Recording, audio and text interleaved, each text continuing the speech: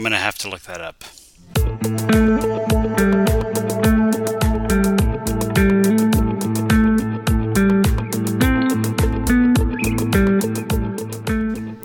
Aloha, everyone. It's Brian. It is the start of a new month, November. Hope everyone is doing well. A few updates on my end. Have not gotten the Call of Cthulhu game with the family out yet. Mainly because our move to our new home here in Queensland had been a bit delayed. We were able to settle on time, but stretched out the move over a few weekends, unfortunately due to both work commitments I had, other things going on to help the family. So that resulted in moving on the one weekend and then Friday, Saturday, moving a lot of stuff, and then Sunday getting house organized and a few other repairs set up, which many of you I'm sure have gone through. So it made it a bit rushed. The good thing is I've still been doing a bit of family D&D 5th edition with my son, so that's good. Looking forward to Empire of the Cyclops Con coming up. So at the time of recording here, we're at the beginning of November. It'll be the first weekend of November. Still time to sign up. I think one of my games has spots probably because of the hour. It's a game that's on Sunday morning Australia time, Saturday evening. It might even be either 7 or 8 p.m. East Coast time. We move the time up. So if you're in the U.S., it's an evening time slot, but it might be occupied. For those in Europe, unfortunately, it's going to be in the middle of the night. But anyway, it's a con with heavy dungeon crawl classics, mutant crawl classics, but not exclusively. So many of the games will be those systems, but there are 5e games. There are probably some other old school essentials especially, but older D&D editions that you can sign up for.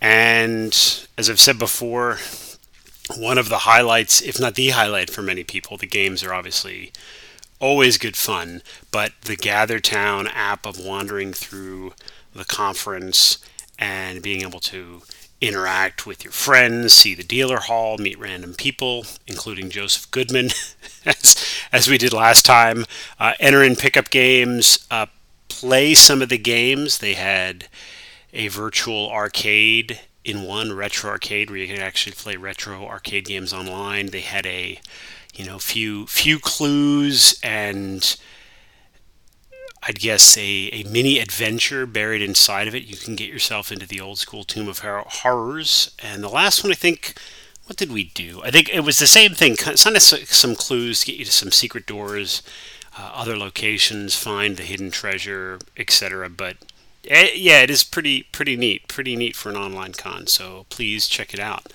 And that's it. So I'm hoping to have, as I said, a bit more on Cthulhu in the next episode, maybe including some notes from Family Game or Local Game, which has been hard to get to. But now that we are here, and especially once we get to the end of the year and start the new year with a bit of relaxation in the COVID requirements, bigger gatherings, at least more freedom to move around, we'll be able to get back up. There's a couple of great meetup groups. So that'll be probably the next episode. But what I was going to focus on now, just briefly some thoughts I had inspired by Discord conversations and recent news. Just another, I would say, installment or an update on the series of how I learned to stop worrying and love 5th edition. Of course, when I put together the last episode that I did on 5e and the title, bit tongue-in-cheek, but part of it, well, I'd say there's actually a few parts of it. If I go back, the first part of it was that when I got back into games, as I talked about back at the beginning of the podcast, it was obviously through Dungeons and Dragons, mostly my, not so much surprise as at it being around, just had not thought much about it.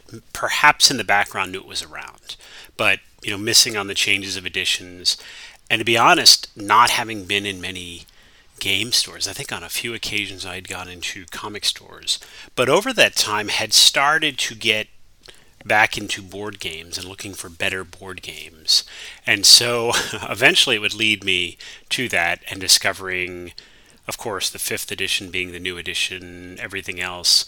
So a big motivation is just to be a part of this world again that I, remembered. And obviously it's not the same world as many of us first encountered with D&D, but there's always a place, in my gaming heart or life for many versions of Dungeons and Dragons. It's probably also why when, I discovered kind of some of the older school games and got into DCC, the feel, the theme, the tone, the humor, and then the community of DCC, I think just hit all of the right beats for me in terms of what I was looking for in gaming, whether that's fantasy or more broadly gaming. A serious game by some measures, but also a game that doesn't take itself too seriously. So, in keeping up with 5e, or at least paying attention to it, part of it is just wanting to be part of that world. And I'll be honest, it is, as we've said, this golden age.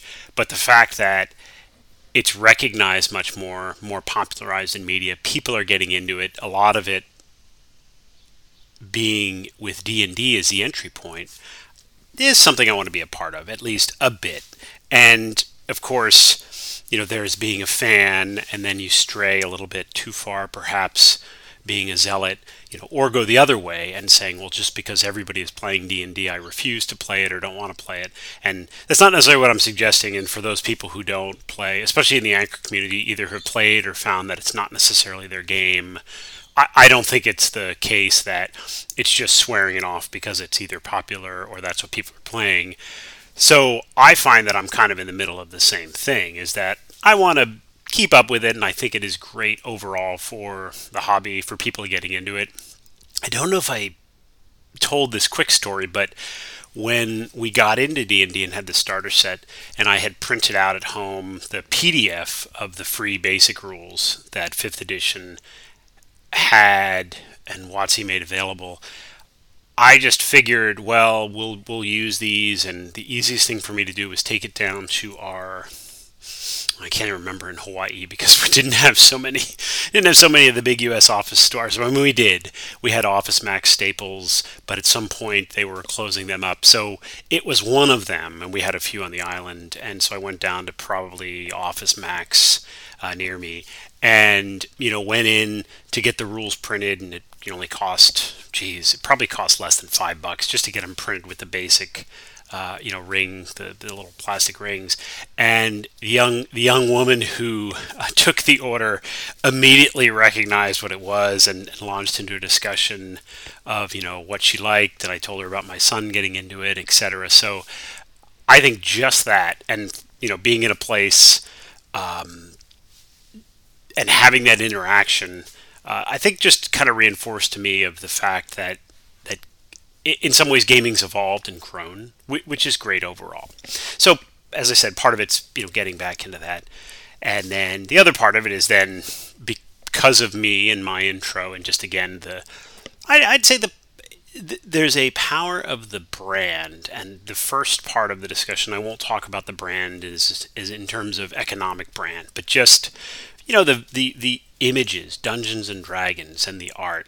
And so when my son was a bit younger and we got the set, was just intrigued by it and intrigued by magic. And at this point he wasn't as into as much media as he is now. But this just captured his imagination, much as it probably captured mine when I was his age, or even it captured it was a bit older. I think he was a bit younger when we started. And so it just grew from there. And so right now he's been keeping up a lot with just the game and developments, and in no small part due to the Young Adventurers guides, which have been fantastic. So it just helps him think more about, how to play, different aspects of the lore, different things to explore. And so, of course, for me, I'm more than willing to support it. So, getting back to the way I started, is that's really why I launched this, and it's not necessarily to be the voice box or to be the zealot for 5e, but it's just my kind of coming to the point that, hey, this is a game that I can still enjoy. I can play with my son. It's a game that, as I said before, it's popular enough that I could wander into, even under COVID restrictions, a Singapore gaming shop and take part in a one-shot, take part online, take part in meetups here. And that's, to be honest, as many people talk about, I'm at the point where, especially if it's a physical game, whether I know people or not, if people are gathering, I would almost play, maybe not any game, but definitely open to games, just the experience. And, whether it's 5e or it's a game that I've heard of but never played or never even heard of, I'd be open to trying it just to game right now. So that's also why, with it being the big dog still, I'm okay with playing and keeping up with it a little bit. But here's where I diverge, and this is where I think a fair distinction can be made, and it's part of the Discord conversation that occurred. And and I guess I should back up and be clear. It was, and I don't remember. It wasn't necessarily one of the normal Anchor servers. I think that a lot of the Discord folks are part of, but it just brought up the discussion of the WotC hardback releases. And when I say WotC, many people know that I'm talking about Wizards of the Coast. And I guess that here's where I tend to separate my thoughts or feelings about the overall game worlds, etc., of Dungeons and Dragons and its current 5e, iteration, and the company, Wizards of the Coast or Hasbro, and the brand D&D and the things that they're doing. And this led me to another aspect that I've come to love about it. It's almost not so much that since it's the game that everybody's playing and it's so popular that I feel that that's what we should play. But the one thing that does is it leads to an overwhelming amount of content. And to be honest, it's one of the reasons a small reason, but it is a reason when I got around to finally looking at Call of Cthulhu, and we will pick back up on that in future episodes, but was the community around it and just the wealth of material that sprung up around it. So not just obviously the base Call of Cthulhu, but Chaosium. But then I had to learn that there are different flavors, different time periods. There's Pulp Cthulhu, Octun Cthulhu, Apoca Cthulhu, and all of these different iterations playing on it, not to mention just the third party or the independent adventures. And so many different iterations can give you, the paralysis of too many things to decide from. But on the other hand, it lets you take a well-known or at least popular, if you want to say popular in that it's recognizable and many people now understand the basics of it, and play interesting settings, adventures that are made by game makers that are hopefully benefiting from it. And I know that's more often than not necessarily the case 100%, or if it is the case, the margins are small. But in getting different content that's written, for the 5e or for Cthulhu, I'm less concerned with the rules or that it's 5e, and more, I guess, concerned or more interested in maybe the setting or the unique adventure that someone has put out. Particularly if it's someone if it's someone I know, even more so, but know in the sense that maybe listen to them on podcasts, read their stuff on the internet, and come to maybe learn a bit more about, so you feel like you have an understanding of certain people, certain creators.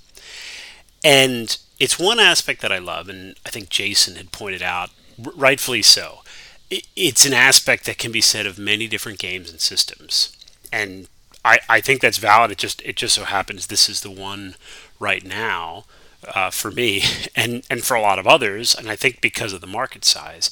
But it lets you start from, say, one of the 5th edition starter sets, adventures, etc., but pivot from there and say, well, I don't need to play the hardback books that are coming out. Let me take a look at all of this 5e material that's put out by not only independents, but you can even look at, case in point, Monty Cook, big D&D designer, big game designer, and the amount of material that he's been putting out that's 5e compatible, essentially. Talus, running 5e. Talus, the game that will not only keep your campaign going for years, but will help you improve your weightlifting and stamina abilities if you want to lug a few of those books around. And there's a Plane Breaker one. There's other ones he's done for 5e. And so in some ways, even if you're not necessarily a fan of WotC 5e in the sense of what it's doing, where it's going with whatever Forgotten Realms lore, there's so much out there that you can kind of follow your favorite designer and play their creations that just so happen to be set in the 5e rules. And with the 5e rules, appropriately tweaked. So it's those things right now, and to be honest, most of the things that I end up buying for 5e fall in that category. Either independent creators, buying things on drive-through, or backing Kickstarters. There was one it closed a little while ago, and it will fulfill here. Probably in the new year. God, the publishing industry has been taking a beating with paper and supply, as a lot of people do. But the Venture Maidens podcast had put out a 5e book, and again, just as a different setting and a different take, and from a group of creators that and listening to them and following and essentially consuming their content, for free. This is a great way, one, to support them, but very interested to see how this turns out. And a few other 5e products I've gotten. One thing that I'll highlight in the future is go into the the original Adventures Reincarnated that Goodman Games has done, and I talked about them earlier. But again, a great product, and they've just done a lot of work to basically showcase them, improve them, update them, so that you can pop them into a 5e game. So, as I said before, it can apply to many games, and so this is definitely not necessarily, I guess, an episode to try to convince you or to, contrast and compare. In fact, if anything, one of the things that I've found is I get drawn to podcast episodes about game systems that I've been hovering around or never really looked into, just based on someone just talking about why they like them, the things they like, the different settings, creations, etc., and then looking around to see how strong the community is around that creation, how much it thrives because of that. And again, DCC, case in point, that's what brought me over. I would not have, my limited understanding was it was an old school retro clone with some new rules and a funnel, because that was, at the time, all I had kind of heard about it until I sat down, looked at the quick start, then listened to a few other podcasts and read some things, and got to interact with some people, albeit online, about what's this game, what they like about it. And again, replace DCC 5e Cthulhu with game of choice that you're interested in, and you'll probably find the same thing. So, but I'd say the other main point that I've come to kind of accept, and it may lead me away, or at least less necessarily standard 5e published material, books, etc., is just the overall direction that WotC's taken. And it's not necessarily that I'm on the bandwagon that WotC is destroying D&D, or that things they've done, are betraying the fan base. But I think from looking at them, and again, I have not been as caught up in D&D because I left at first edition at Basic Expert, came into it at 5e, and know the history of TSR and Wizards and then Hasbro, but am not as steeped or invested in it as others have who have played the systems coming along. But it's clear to me that now they have a certain direction and the things they're doing to build the brand. And what I've found, and this is part of why I learned to stop worrying and love it, is that loving it meaning I just accept it and can choose to not purchase, or to not worry about that and play 5e or any game the way that I want to. And I think what spurred this recent Discord discussion is the release schedule for upcoming books. And I'll admit that no matter how much I want to look at other content and even explore other games, I am always drawn to when there's a discussion of what is WotC going to put out next? What's the next adventure? What's the next book? Let's get ready for the next book. And to be fair, we have the core books. We got some of the maybe all the expansions, Xanathar's, Tasha's, and then we do have Mythic Odysseys of Theros, which I got from my son, mainly because of the Greek mythology tie-in. We're not Magic players, and that's one that we may end up playing. And again, only because it has a niche interest for us. I don't know how the broader community, either DoD or Magic, feel about it. But in looking at this, in the back of my mind or my heart, I was kind of looking for at one point WotC to bring back one of the old settings, and I guess it's been teased or talked about or announced. So I was looking for a Dragonlance book, or maybe a Planescape book, or Spelljammer. And now, Planescape and Spelljammer were settings I knew about but never played in. I mean, I've learned more about them since. Dragonlance, read the novels and kind of devoured the lore. Never really played the modules per se. And I think even at that point got the sense that the modules seemed to be playing through the books. And since I was a big reader of kind of the original Chronicles and the Tales, etc., wasn't really sure how that worked out. But I'll admit that the minus the heroes, if you can kind of move away from that, it's similar in some ways to, people won't like this comparison perhaps, but when I think about Star Wars or other IPs, you really need to have the world stand a bit on its own beyond the main characters. Because to me, and this is my preference, if I'm doing a role-playing game, I want to play in that world, or I would want to play in that world, but not necessarily be the main characters, or I'll caveat that, not be the main characters playing the same story, per se. And then there are times when that varies. So for Dragonlance, I wasn't as interested in replaying the specific chronicles, but definitely in a world that was built up as much as it was with dragons. And in doing this, and the specific discussion was around the most recent release, which is announced, which is another Critical Role book. And I had mixed feelings about it, and I didn't know why at first, because in some ways I should have very little feelings. Part of it was, to me, I said, well, one, it's not that I'm not a Critical Role fan. I haven't spent the time to get into it. I've watched a few episodes. I have a feeling that if I sat down, I probably said this, I have a feeling that if I sat down and my son and I streamed that, when it's TV series time on the weekends instead of one of the other episodes, he would love it.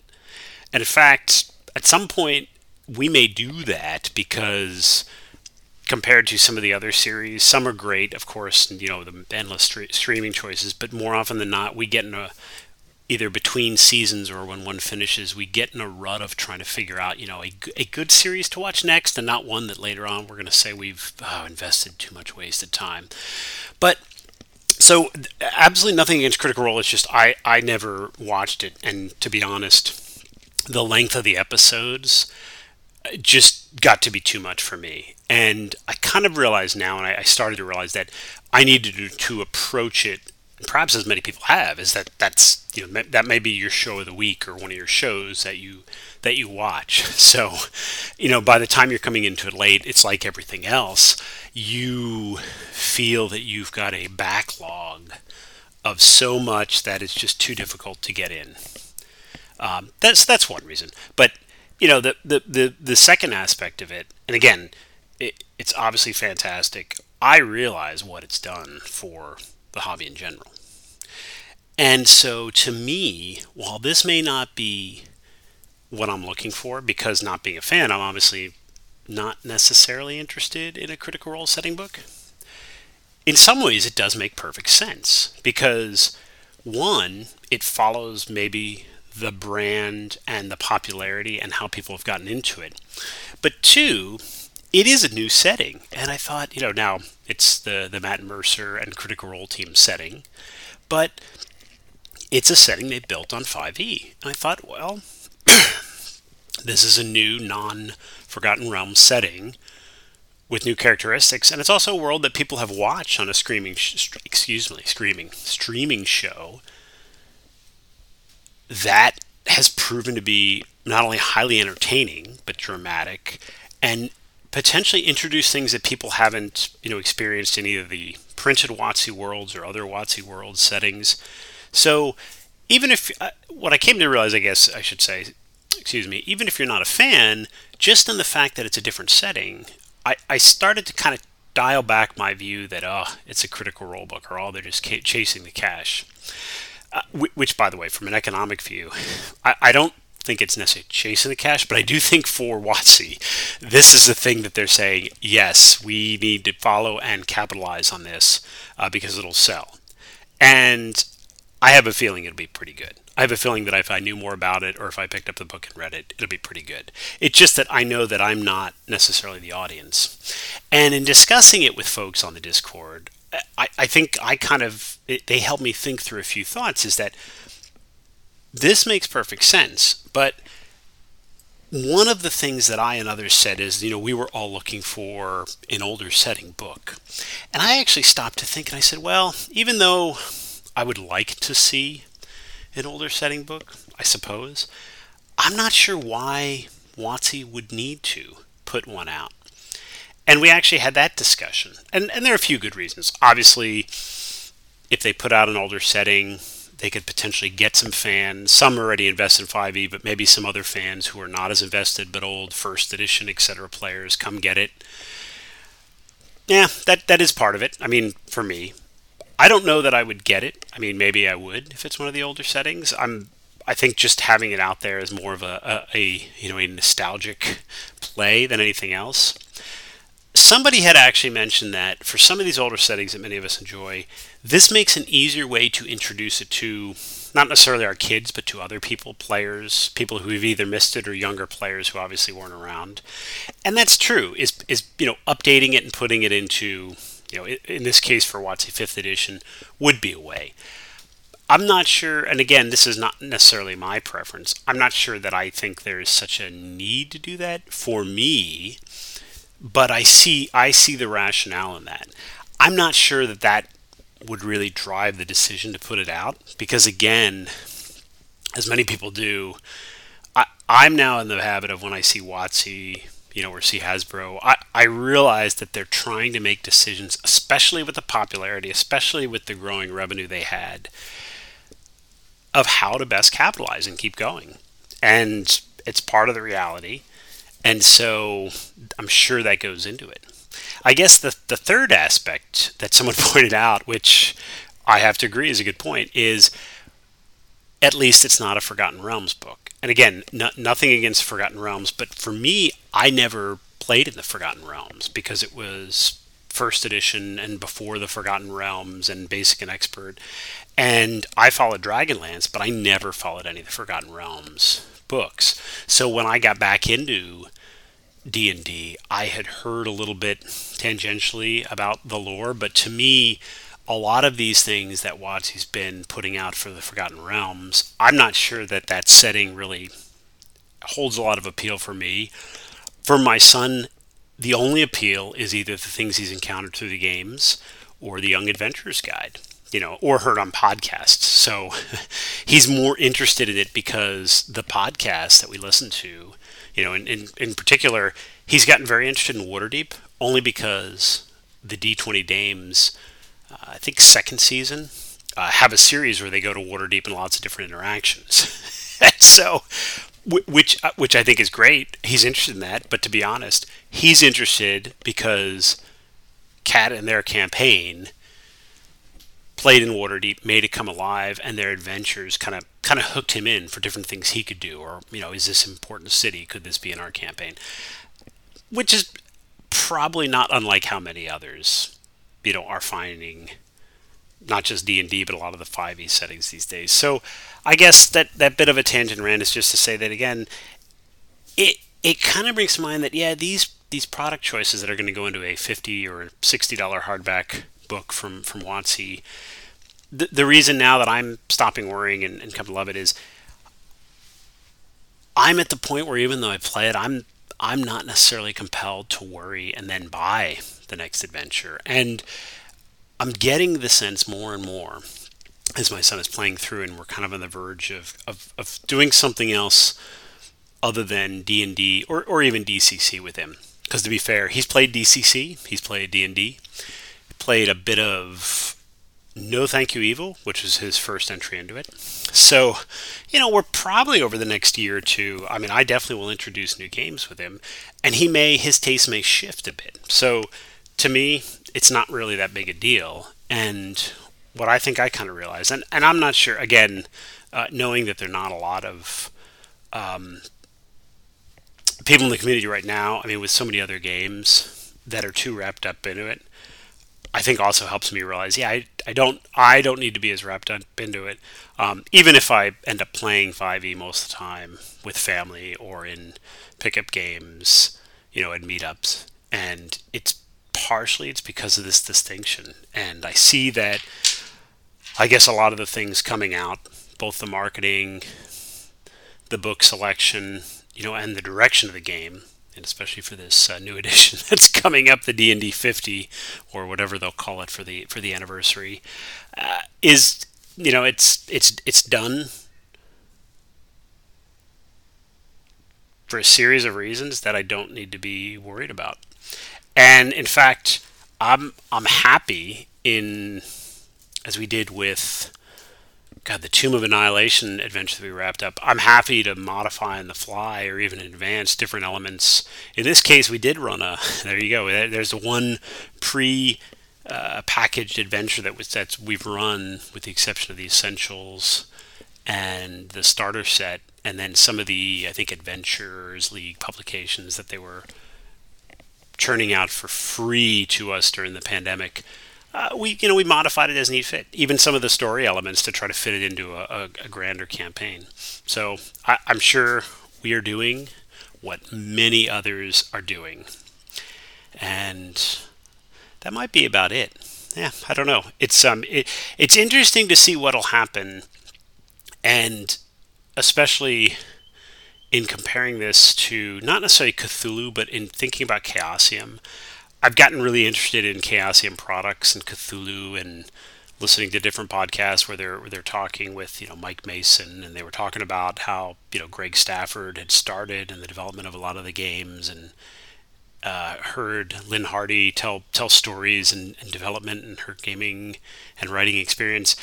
I'm just interested to contrast companies like this, and to see that what may happen in 5-10 years, and with the state of the industry and gaming and D&D. It's right now, it's one of those things that it was making a lot of money for Hasbro, kind of as a toy game offering.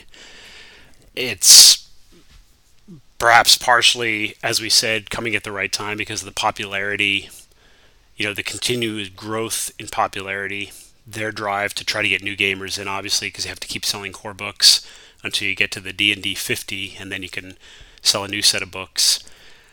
But wondering how they have to manage that, and how much of that is going to become just another product line. How much of that was a bit of a, I don't want to say bubble, but being in the sweet spot where lots of people either did more gaming or tried to get into gaming during the pandemic, albeit virtually. And I guess the last part is what they end up doing digitally. And my gut says, and I stand in alignment with a lot of people who've said that it's a big reason why they're not as into 5e, or definitely not as not as supportive of WotC as they might have been. These are a lot of players, people grew up playing D&D, is the way that they do digital content. Not doing PDFs for fear of the piracy, wrapping everything up into D&D Beyond, and essentially having people buy separate hardcover books, buy separate D&D Beyond content, and teasing new formats, which will be some kind of new digital platform that, again, may supersede all these and require you to buy new versions of adventures, books, etc. because that's the corporation has ways that they need to build revenue and then secure revenue. They need the recurring revenue, the subscriptions somehow. That's fine.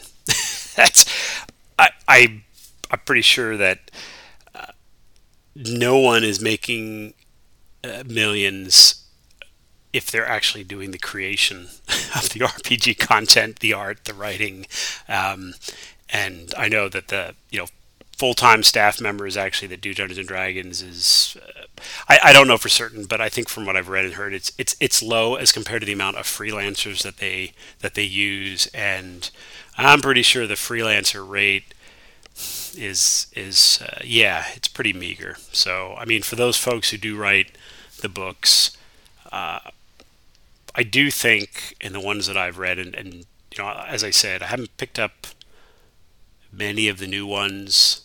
I'd be interested to see. I am interested in the Dragon book, I suppose. Fizban's Dragon book. So that might be one that we get. But in listening to people and hearing people they've gotten on them, I think they have gotten some really, really, really good content and writing. So hopefully for those folks that have been able to produce that, they're able to kind of use this as a springboard, or not necessarily a springboard for many because they're established creators. Just use it to keep doing great things and do the things they want to, and at least be hopefully financially stable. Because I can only imagine it is not easy. So there you go. Lots of WotC rants. We'll get back to Cthulhu, and I got to get on to some of these other games. So I'm not one for news, and haven't done a good Froth tribute in a while.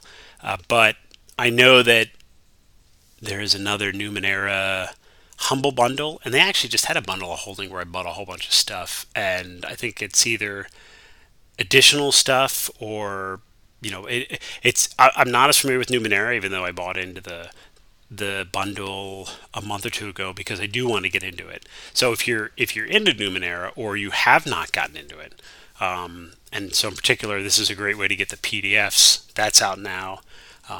There is a game that I have read about, and I think I have the PDF of kind of the base rules, the free version to kind of get started.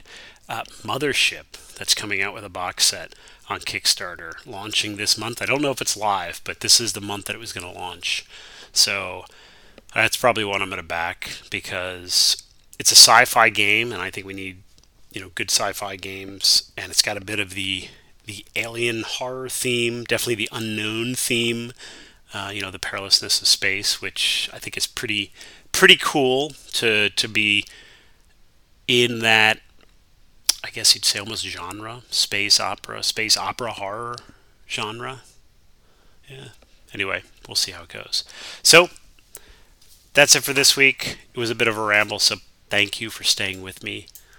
I hope everyone is still healthy and sane and enjoying their games.